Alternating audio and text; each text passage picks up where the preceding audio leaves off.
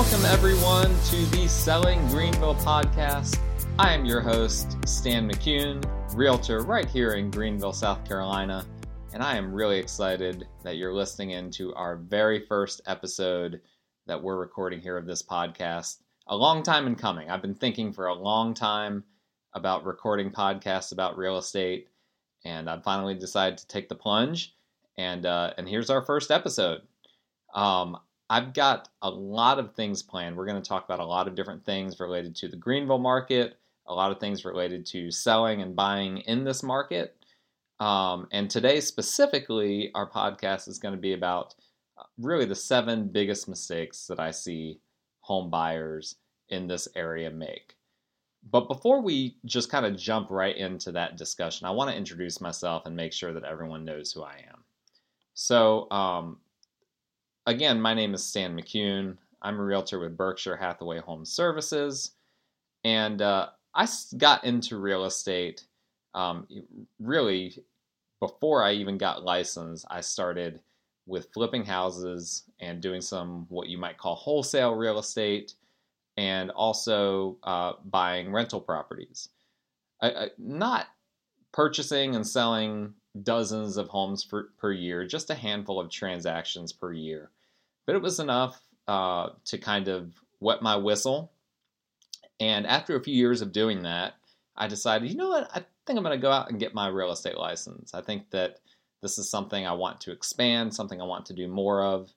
And even though I had a full-time job, I went ahead and I got my real estate license, and I started doing more of what I was already doing in terms of flipping houses and in terms of doing more real estate transactions. And lo and behold, I started picking up real estate clients, people that had seen what I was doing as an investor and that were either interested in investing or saw the value of having a realtor that understood the numbers, understood the market, understood the data, and how that could apply to them buying or selling a home. And so after about a year of having my license, I went ahead and quit my full-time job and decided to just do this full-time, to be a full-time realtor who also does some real estate investing, which, by the way, just about any realtor that is full-time in this market is doing some type of real estate investing. Just some are better than others. Let's just say it that way. So 3 years now, over 3 years, I've been doing this full-time, and obviously my niche, what a lot of people think of when they think of me is as someone who understands the investment market. But that's not exclusively the world that I live in.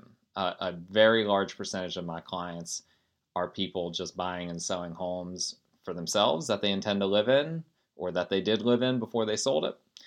And so that is a big part of what I do as well. In this podcast, I am not going to attempt to sell you anything, at least not at this moment. We might have some advertising at some point. But otherwise, my goal is not to sell you anything unless you're in the market for a realtor. If you're in the market for a realtor, feel free to reach out to me. I'd be happy to talk to you. My number is 864-735-7580, and that number will be in the show notes. You can also just Google my name. I'm everywhere online. Just Google Stan McCune. You'll find me somewhere. But as far as this podcast goes, I just want to try to be a resource out there for people that are interested in this market. And there used to be some podcasts that were recorded about the Greenville real estate market. From what I can see, those have all kind of fizzled for one reason or another. Obviously, it's a very busy market, but I'm hoping that this is something that we can do for a really long time, and that can be really helpful for a lot of people. All right. So the topic at hand, 7 mistakes that home buyers make. Let me start by saying this is not just for first-time home buyers, right? The average home buyer will typically live in their house for, 5 to 10 years. That's a pretty average number in this market, at least here in the Greenville area. People will live in their house for 5 to 10 years. And over the course of 5 to 10 years, a market can completely shift. I mean, we have seen over the past 10 years, the market here in Greenville is nothing like what it was in 2010. I'm recording this in 2020. Obviously, in 2010, we were still coming out of the recession, so that's not exactly apples to apples comparison. But these things, there are cyclical aspects to the market, and if you buy and sell your primary residence once every 5 to 10 years, you are functionally a first-time home buyer because so much changes. I mean, just as an example, I was just talking to someone in my office about this the other day. Just a few years ago, if you went on the HUD Home Store, now if you don't know what that is, this is a real government website, the Department of Housing and Urban Development. When they are selling a foreclosed home, they actually post it on the HUD Home Store, which does not sound real, but it is actually real. Not too many years ago, you could go on there and there would be like 25 homes for sale. And you could just go on there, and what we had was a bunch of investors every single day. They would just have their realtor just submit lowball bids for them every single day. And you know what? Every now and then, HUD would accept one because at some point the property had been on the market long enough that HUD was like, you know what? Let's just go ahead and dump this thing off. And as a matter of fact, the first home that I bought, my first primary residence, I purchased off of HUD Home Store. It was listed for $130,000. I really did not want the house, but my wife and I, we were just striking out with everything we were looking at. So we told our realtor, just put in an offer for $80,000. And the home had been on the market for so long, and I guess HUD was just ready to dump it off. We got the house for $80,000. They even paid for like 3% closing costs as well, if I remember correctly. So that was then. Now you go on HUD Home Store, Greenville County, 2 homes for sale as I'm recording this. 2 homes for sale, and they are train wreck homes. I actually had a client that was interested in one of them. We went over there. It was a train wreck. There was like a dog pound in the house behind it. Not the type of property that most people are looking to buy. So if you bought your house a few years ago when there were 25 foreclosed homes on the HUD Home Store, that is a much different market than it is right now. There's only 2.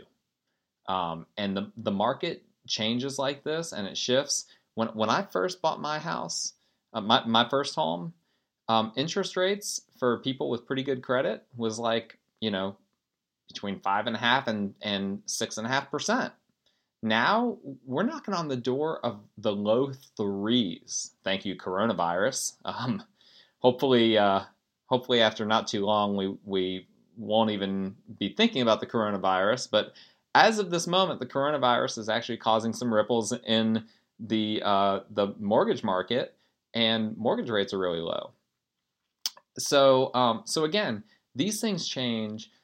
Don't assume because you bought and sold a home every 5 or 10 years that you're an expert. Honestly, a lot changes in 5 to 10 years, particularly around here, particularly in the Greenville market. And so I think that this discussion is going to be helpful for a lot of people. So let's get right in. What are the top 10, at least in my opinion, the top 10 biggest mistakes that buyers make when they're buying a house? Here is really universally number 1. And a lot of people don't want to hear this, but you need to hear it. It is not considering how the seller will interpret your offer. Not considering how the seller will interpret your offer. you might be thinking now, wait a minute, why does it matter how the seller interprets my offer? Well, let's discuss it from this angle. And I'm going to get more into this in a future podcast. But for the average home seller, particularly down here, we're even though Greenville is a pretty progressive city by Southern standards, we are still in the South.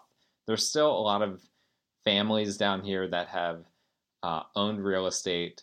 The property has been in the family for decades, maybe even longer. And selling is a very emotional, very personal transaction. And so when you present an offer, now I always call a realtor when I make an offer. It cracks me up, when I've got a home that's listed and I check my email and I've got like an offer, unexplained offer from a realtor in there. They didn't tell me that they were going to send me an offer. They didn't give me any heads up. They just emailed over an offer, and it's like, oh okay. It kind of makes me wonder, what's the point? What is that realtor actually trying to accomplish? Because much of what we accomplish as realtors is in the off the record communication that we have with each other. And so I always call the listing agent when I'm submitting an offer on behalf of one of my buyers, and try to butter them up, try to give them some insight without getting into too much personal information. Try to give them some insight into my buyer client, why they're interested in the property. If there's anything kind of off the record that will maybe help the deal to go through, that I know that my client would be okay with me sharing. And I go about it that way.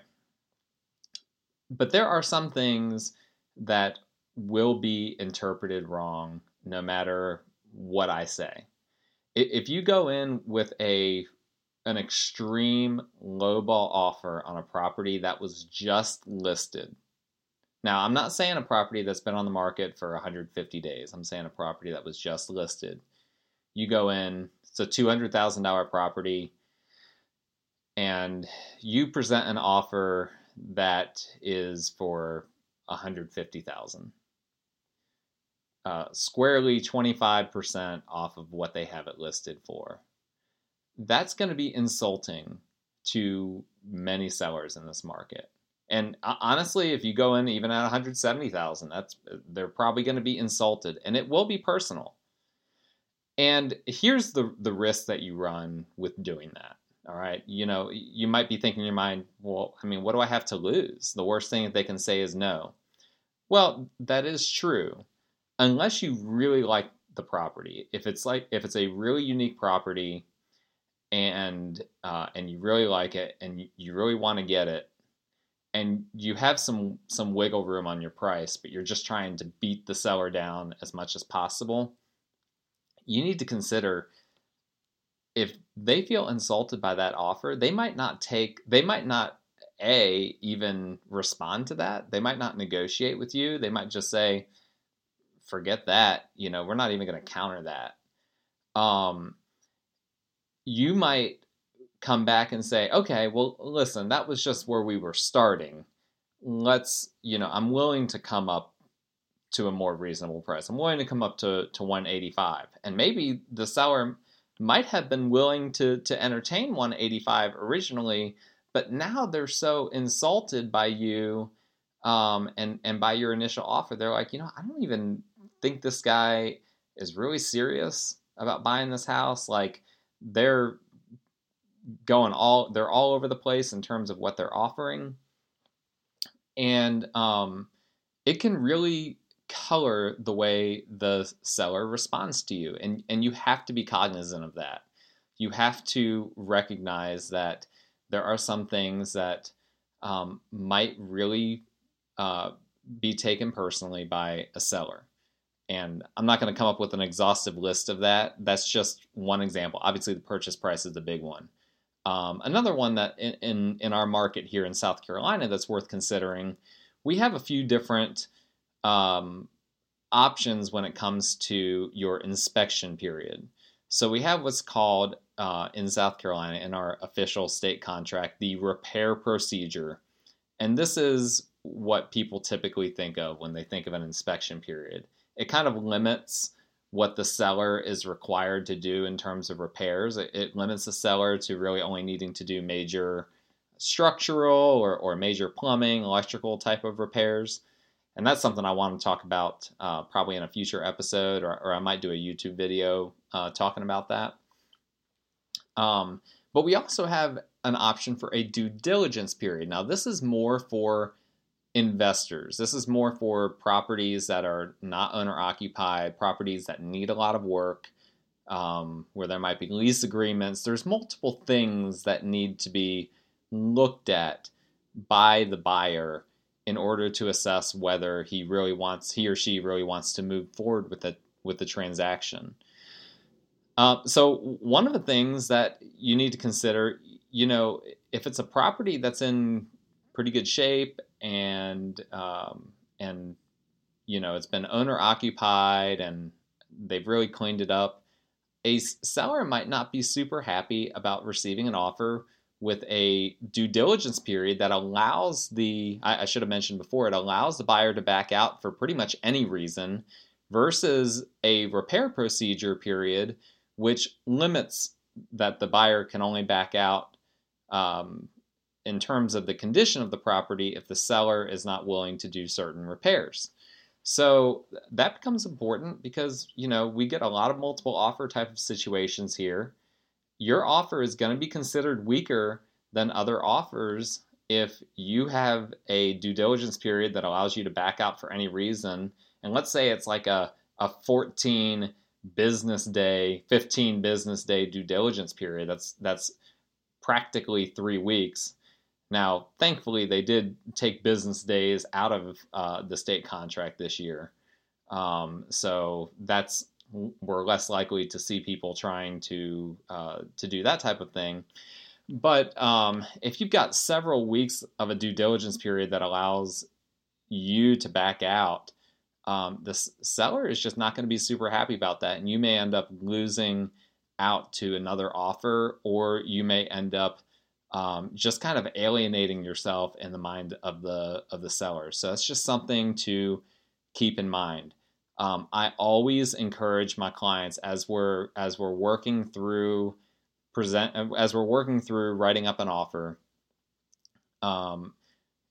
Obviously, you can ask for the seller to give up everything. You can ask for them to come way down on the price and pay for all your closing costs and give you the ability to back out for any reason.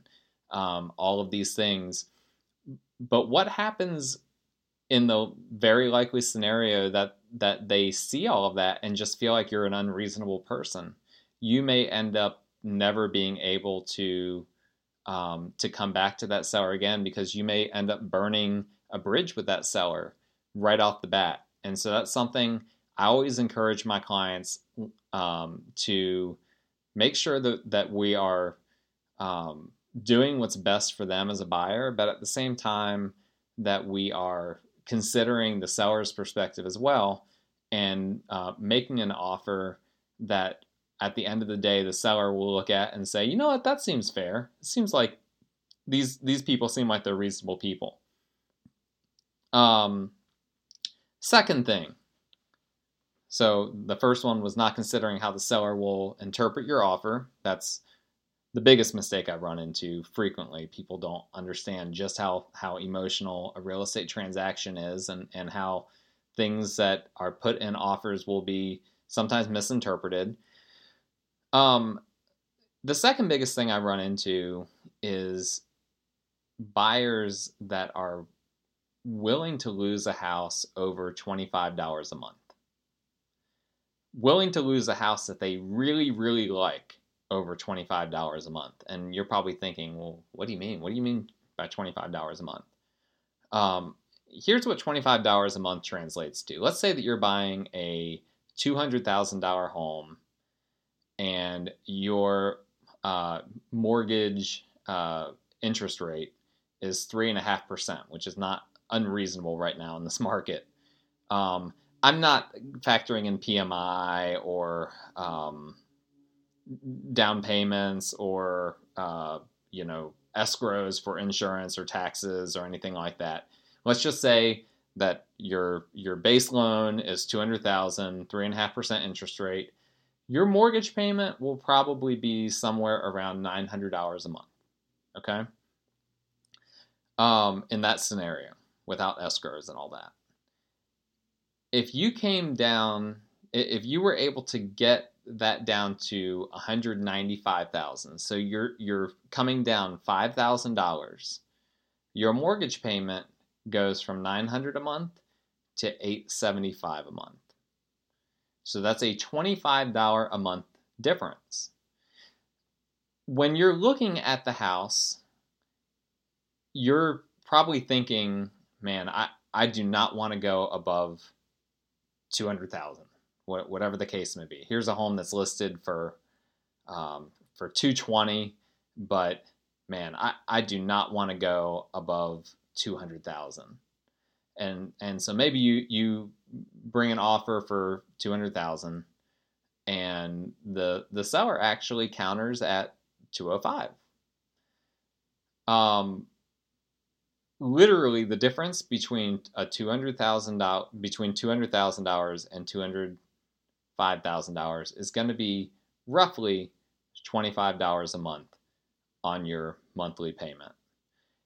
If you really like the house, and if it's a really unique house, if you've been looking for a while, you haven't found one that really checks off your boxes, you need to seriously consider whether that $25 a month is worth it. Many people kind of lose sight of the forest for the trees when, they're so stuck on that $5,000 that they don't think about, okay, but this is only going to translate to, less than what I'm paying for my cell phone.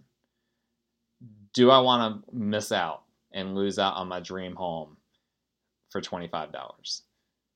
Now sometimes there might be other considerations. For instance, let's say that you're not sure that you're going to live in this house for very long, and it's priced at the very top of the market, and you want to make sure that in the scenario where you end up having to move out in a year, that you don't end up losing money. Okay, in that scenario, that $5,000 may be a really big deal. Also, in the scenario, if you're looking at it from as an investment, that you're going to be renting the property out, there are some, $25. That's your bottom line. Every dollar towards your bottom line counts when you're investing. So there's a lot to consider, but all in all, if you're looking to buy your primary residence, don't just get stuck on a certain number. Remember that you don't want to overspend for the house, but you also don't want to get so nitpicky that you end up losing out a house because you're not willing to spend an extra $25 a month. Here's another one, our third one here.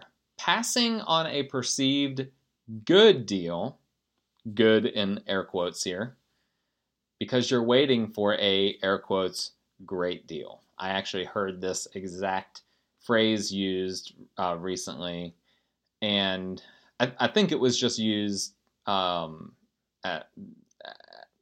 an excuse, probably because they wanted to back out of a deal that they were in because of financing issues.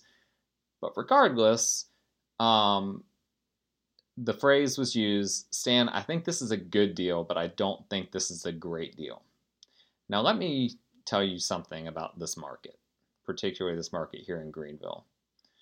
We are in a seller's market. This is not a buyer's market, and it has not been a buyer's market for quite some time. We have been at around about 3 months levels of inventory for quite some time now, and that is squarely a seller's market. It needs to get up to like 6 months of inventory, and And what I mean when I say that is 6 months worth of homes on the market. It needs to get up to 6 months for it to kind of be a flat market, a fair market, neither a seller's market nor a buyer's market. So we're at only 3 months. It is a seller's market. There are not a lot of homes on the market right now, relatively speaking. If there is a good deal out there, then you need to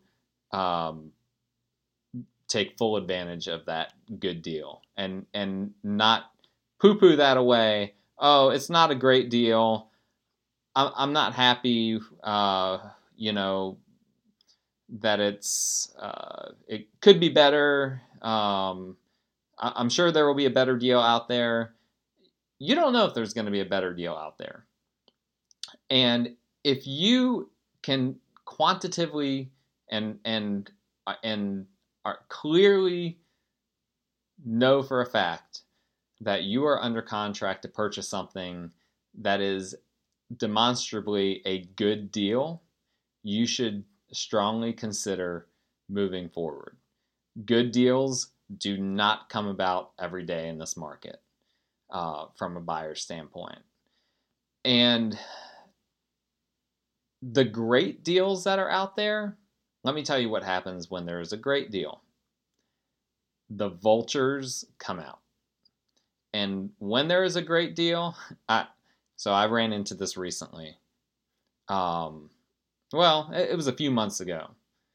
A listing agent.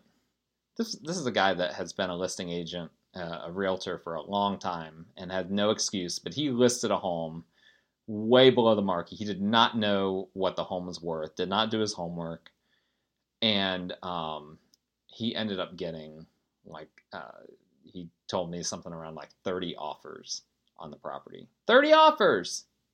That's what happens when there's a great deal. Now, every now and then, I will come across a great deal that's been listed poorly.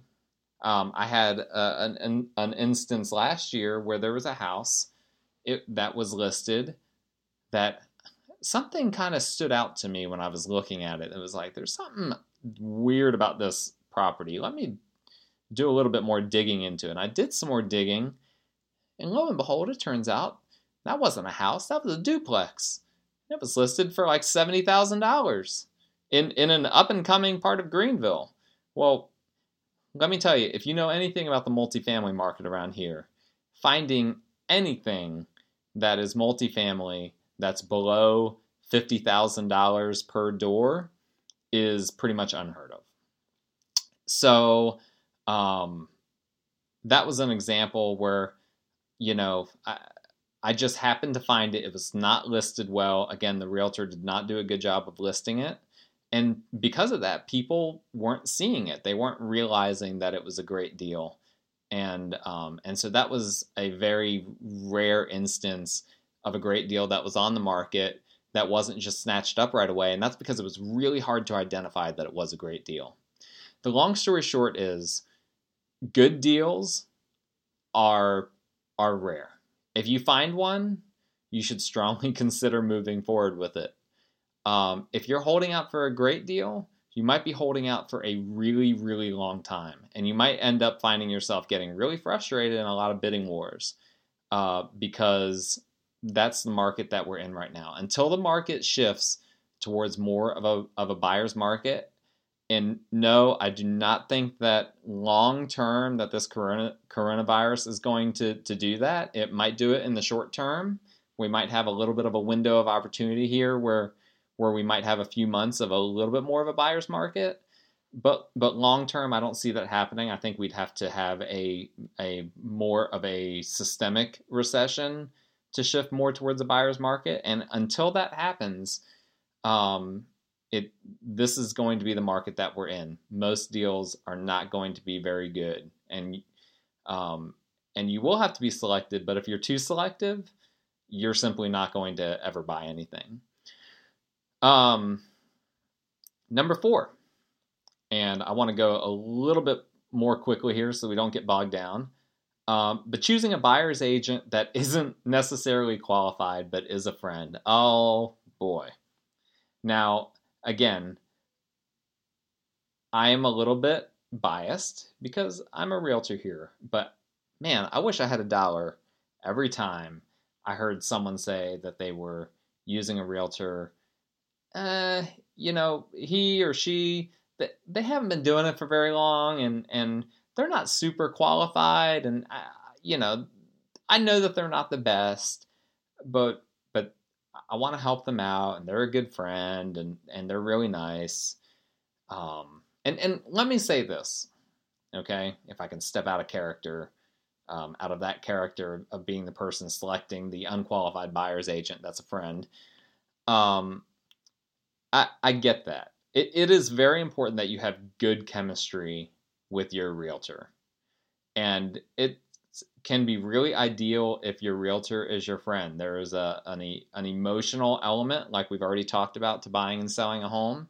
And having someone that connects with you on an emotional level can be helpful. But not if that person doesn't know what they're doing. And so I would just say this. Obviously, I don't want to just say, hey, if a buyer's agent, not every new agent that's out there is unqualified. Just because they haven't had their license for very long doesn't make them unqualified. That was the case with me when I got my license. I had already been flipping houses and buying rental properties and doing all that kind of stuff for several years. So I felt like I could stand in front of someone and say, yeah, I just got my real estate license, but I've been doing this for a while now. I've been analyzing the market. I've had my hands dirty in this market. I know contractors. I know inspectors. Like, I'm not just some fly-by-night realtor. And there are a lot of fly-by-night realtors in this market. Most realtors in our market do not last more than 2 years, and then they're out of it.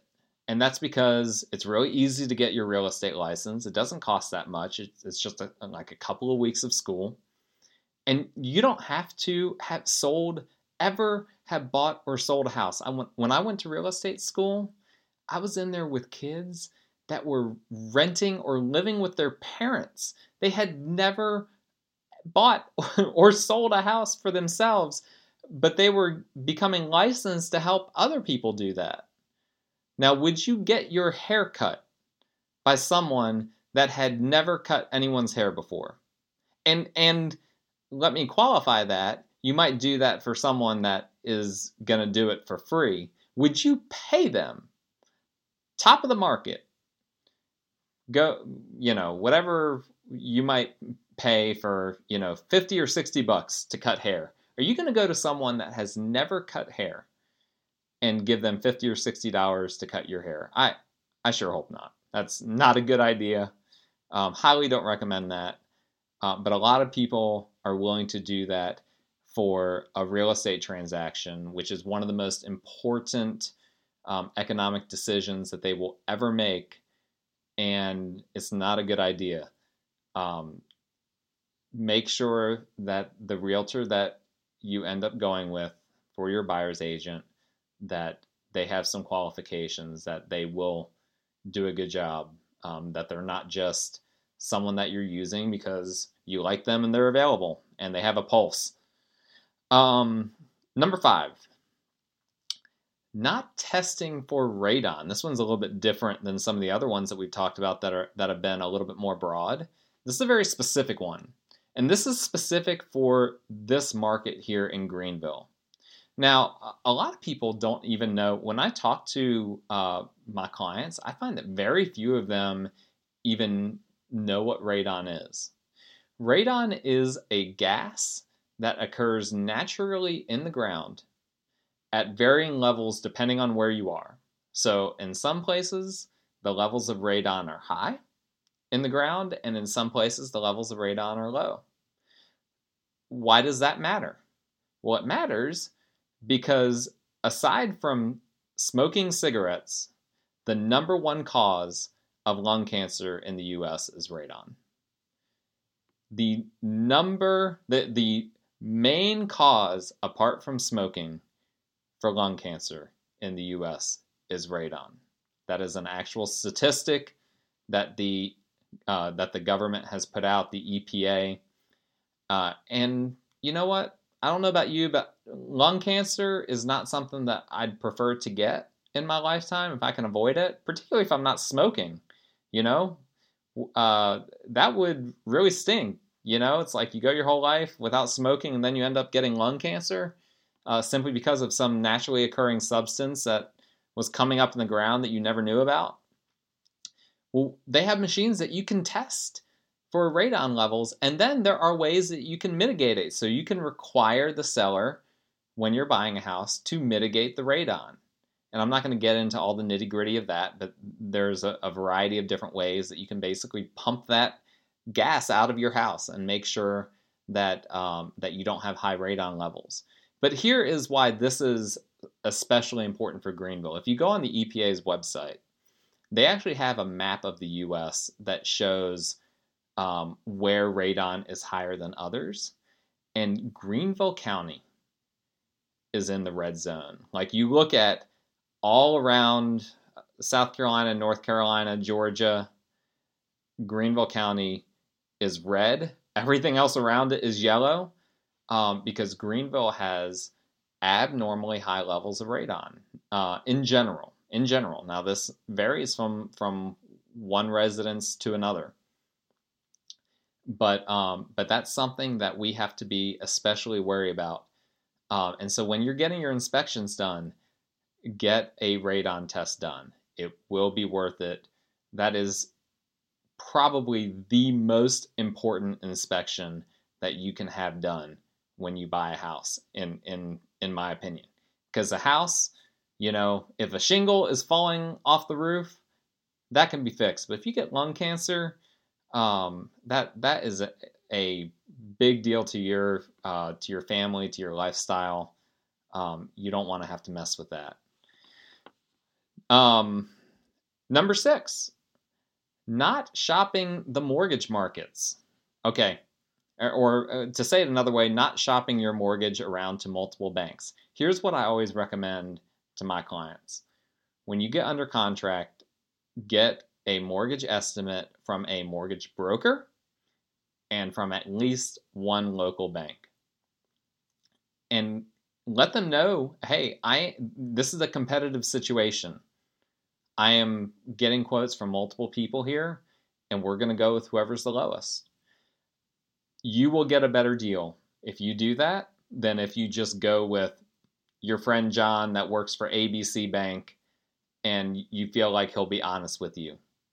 Listen, John with ABC Bank, this fictitious banker, he might be a really honest guy, but he might not be able to pull the type of strings that that Jane with XYZ Bank is able to.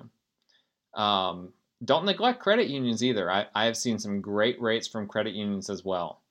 And so you need to make sure that you shop your mortgage with a few different banks, and that way you will end up getting the lowest rate. And that's something, I have several banking contacts that specialize in several different types of mortgages.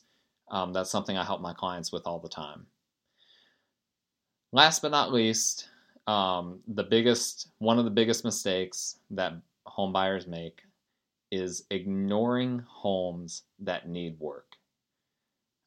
This is something that is really near to my heart because I bought so many fixer-uppers over the years. The first house that I lived in was a fixer-upper.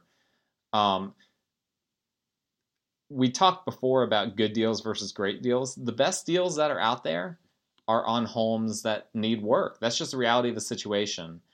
And a lot of people freak out when they're having to deal with different issues with a home, different things that a home might need work on.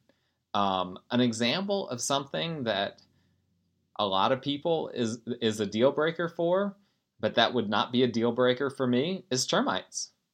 Termites are a big deal. They will eat up the substructure of your house. But guess what? You can get rid of termites.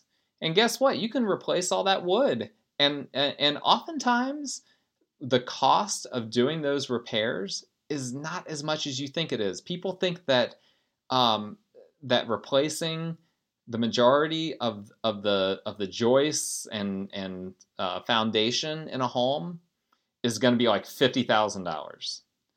No, like obviously every home is different, but I frequently hear people doing that type of work for $10,000 or less. Now, $10,000 is a lot of money. You have to factor that into the purchase price, obviously. But overreacting to the repairs that a home needs will not help you, and that is a huge mistake that a lot of home buyers make. Obviously, cosmetic things. A lot of people just rule out a house because they don't like the carpet. You know how cheap it is to replace carpet? It's difficult for me as a realtor because I don't ever want someone to buy a house that they're not happy with. I particularly if someone wants to live in the house and it's not just an investment, that's just a numbers game. I want people to really love the house. But at the same time, sometimes it's honestly better to buy a house cheaper and then be able to do your own updates.